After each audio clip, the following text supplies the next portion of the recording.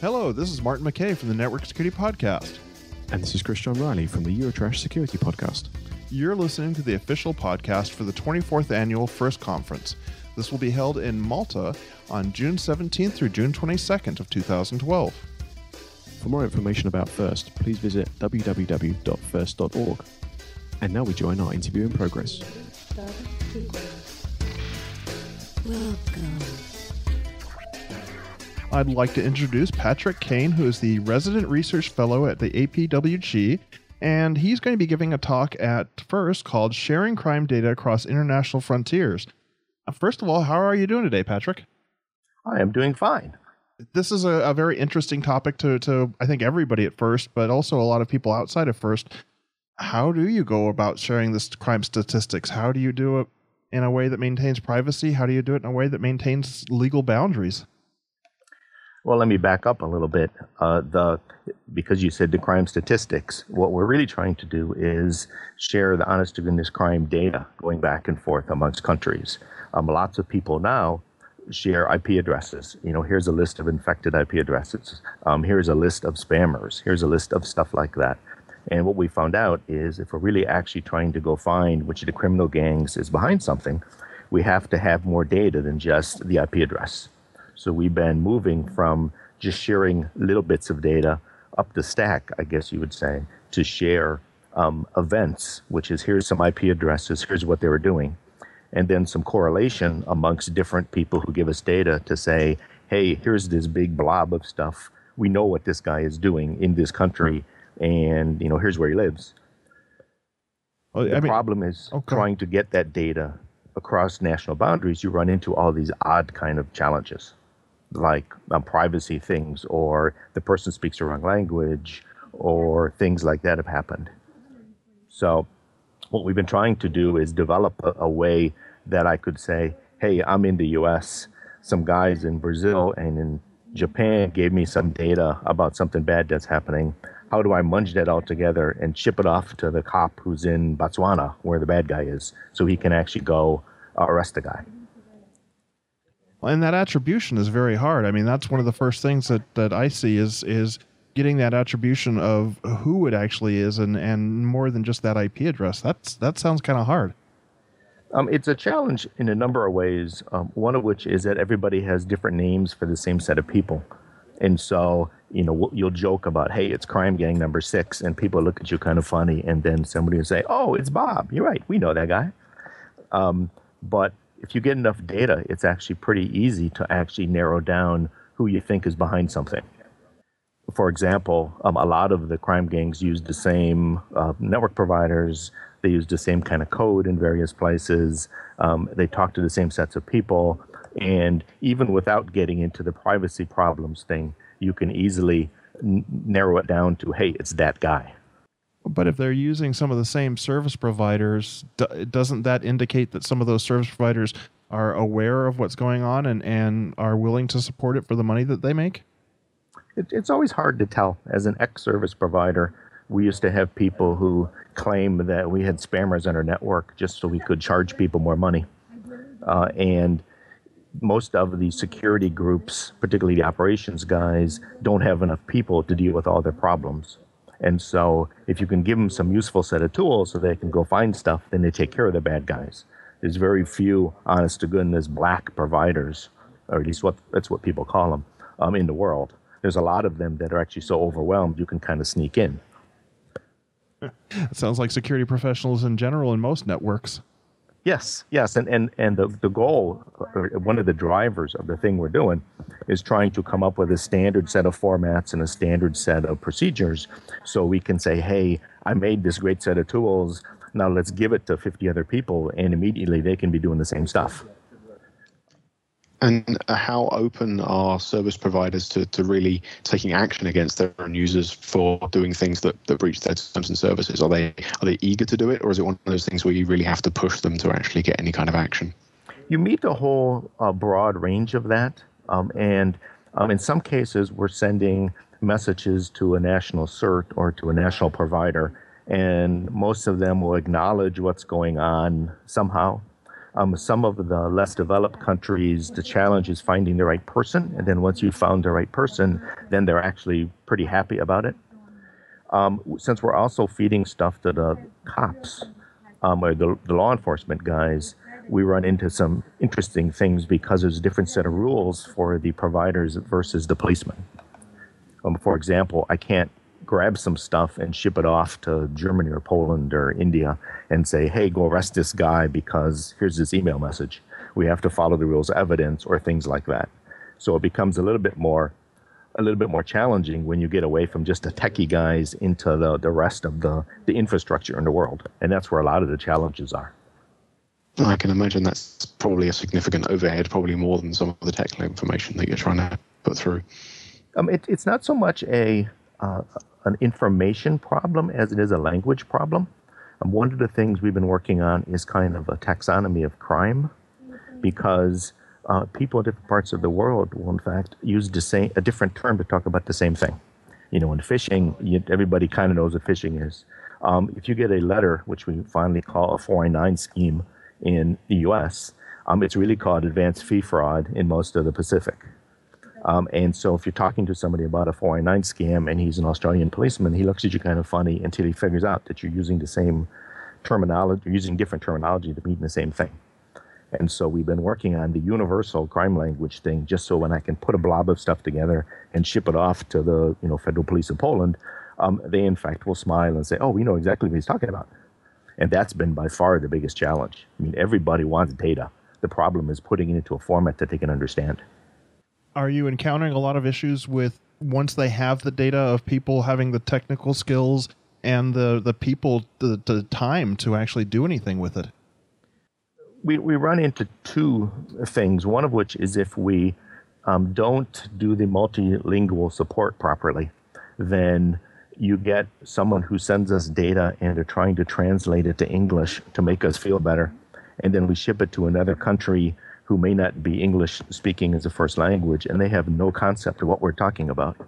So a lot of the time it's been, hey, if the person who's reporting this stuff speaks Spanish, they should be able to put it in Spanish and ship it to us. And then we'll worry about making it into English. And if we ship it to the Chinese guys, they can figure out how to make it the Spanish to Chinese part. So they'll be able to understand it more. That's actually one of the bigger kind of problems. We haven't run into hey, here's a whole bunch of really good data, go do something with it, and they come back and go, I don't know, this is kind of hard. Many times we'll hear stories that say, my national police doesn't have the manpower to go deal with this right now, but we're going to save it. And when we get enough, we're going to go in and, beat the prosecutor over the head with a stack of paperwork, and maybe we'll go arrest the guy.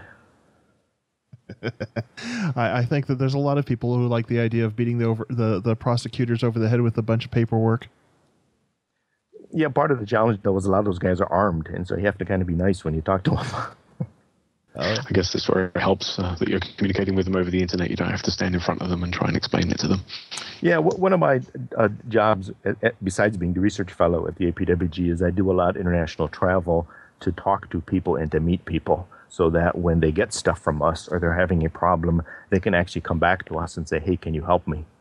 I was at a meeting once in about a year ago, and a gentleman from Eastern Europe was complaining that he had lots of stuff, but he didn't have any tools to use to be able to crack down on some of the things that were going bad. And I said, oh, wait, what kind of tools do you need? And he said, well, I don't really have anything.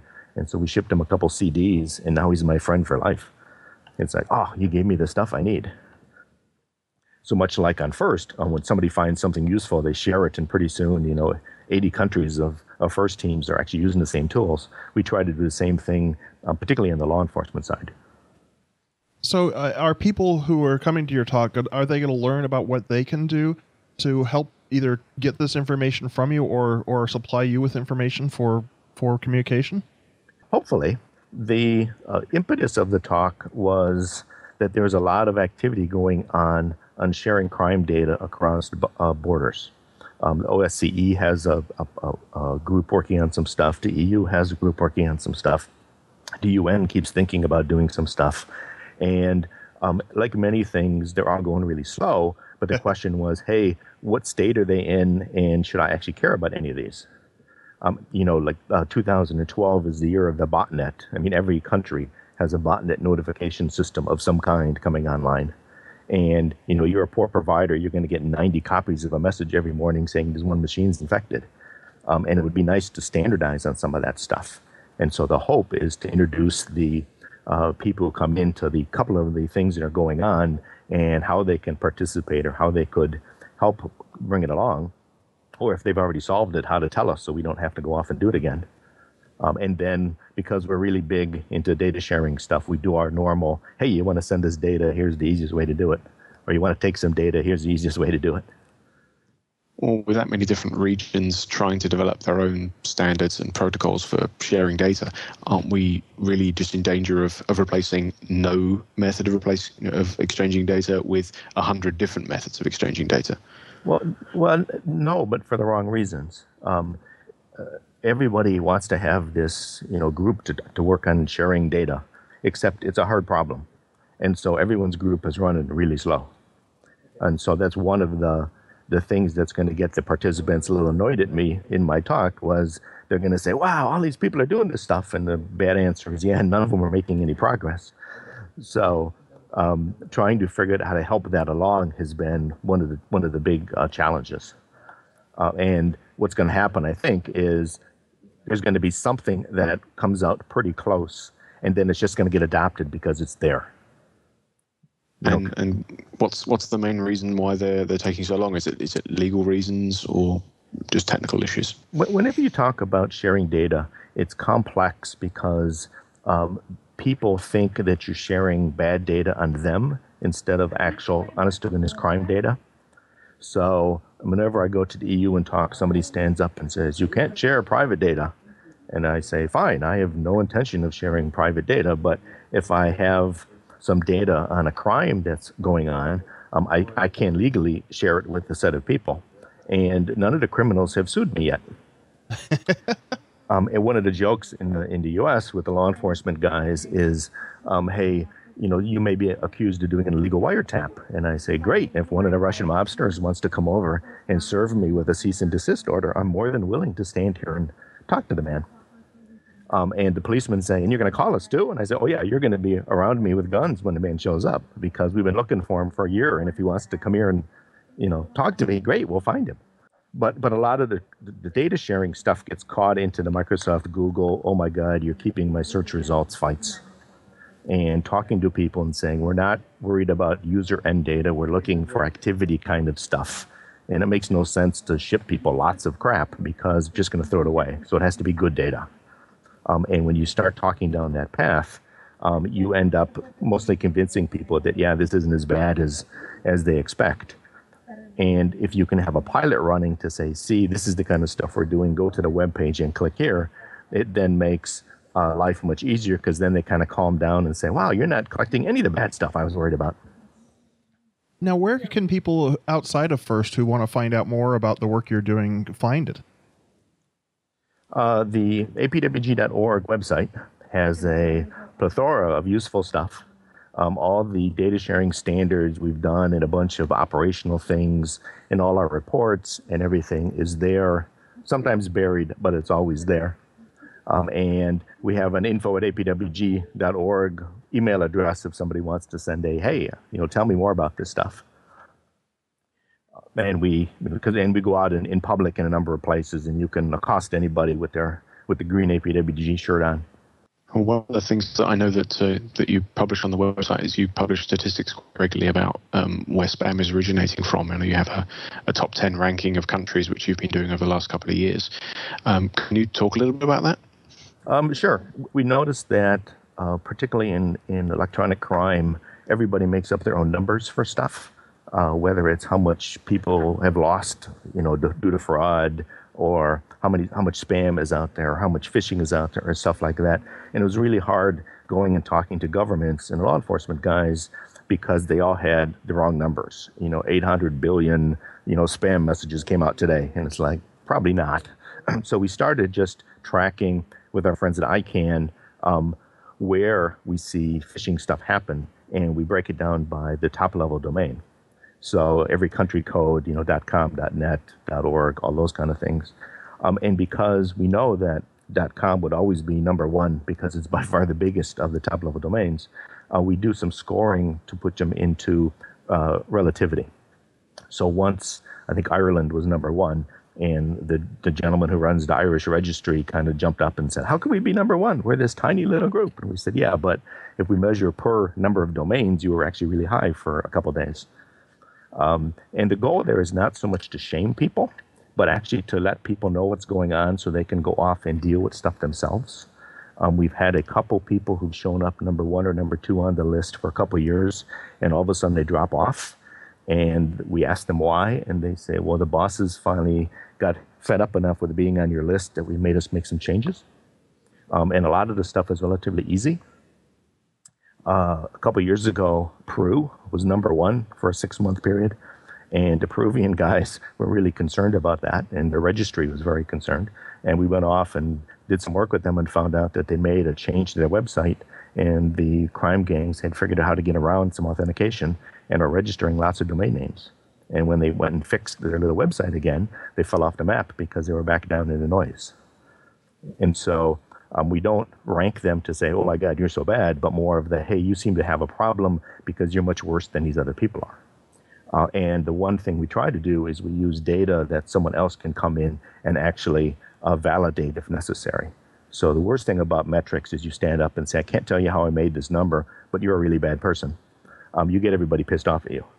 If on the other hand you stand up and say, hey, you're number 2 of the 50 we're checking, and here's the data we used, you can go look for the data yourself if you want to, then people are much more willing to actually listen to you and to use your stats.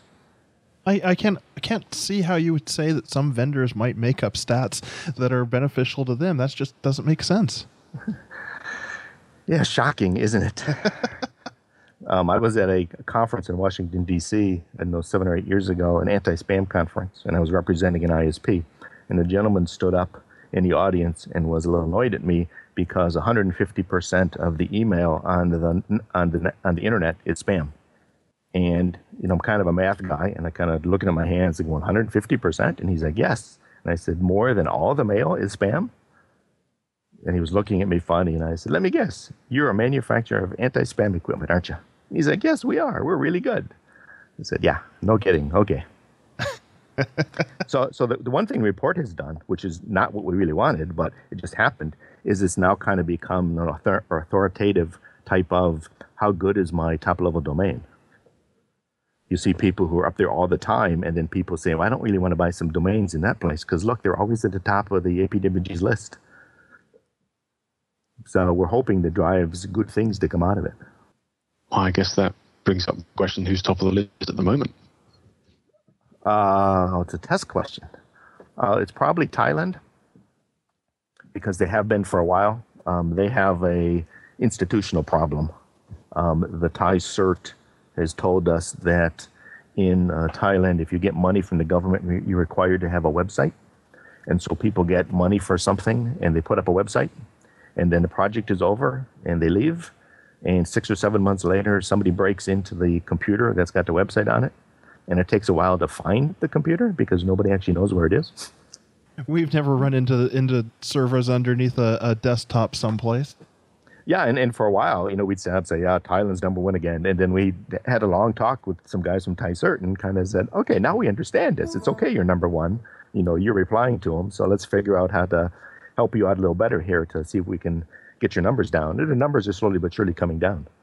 Well, Patrick, I think that brings us to the end of the interview, and thank you very much for taking your time out today. Oh, you're welcome. I hope to see you at the show. Oh, you definitely will. Computer, activating virus defenses. Tear it down. You've been listening to the official podcast of the 24th Annual FIRST Conference in Malta. You can find out more about FIRST at www.first.org. See you in Malta. Initiated startup sequence. Welcome.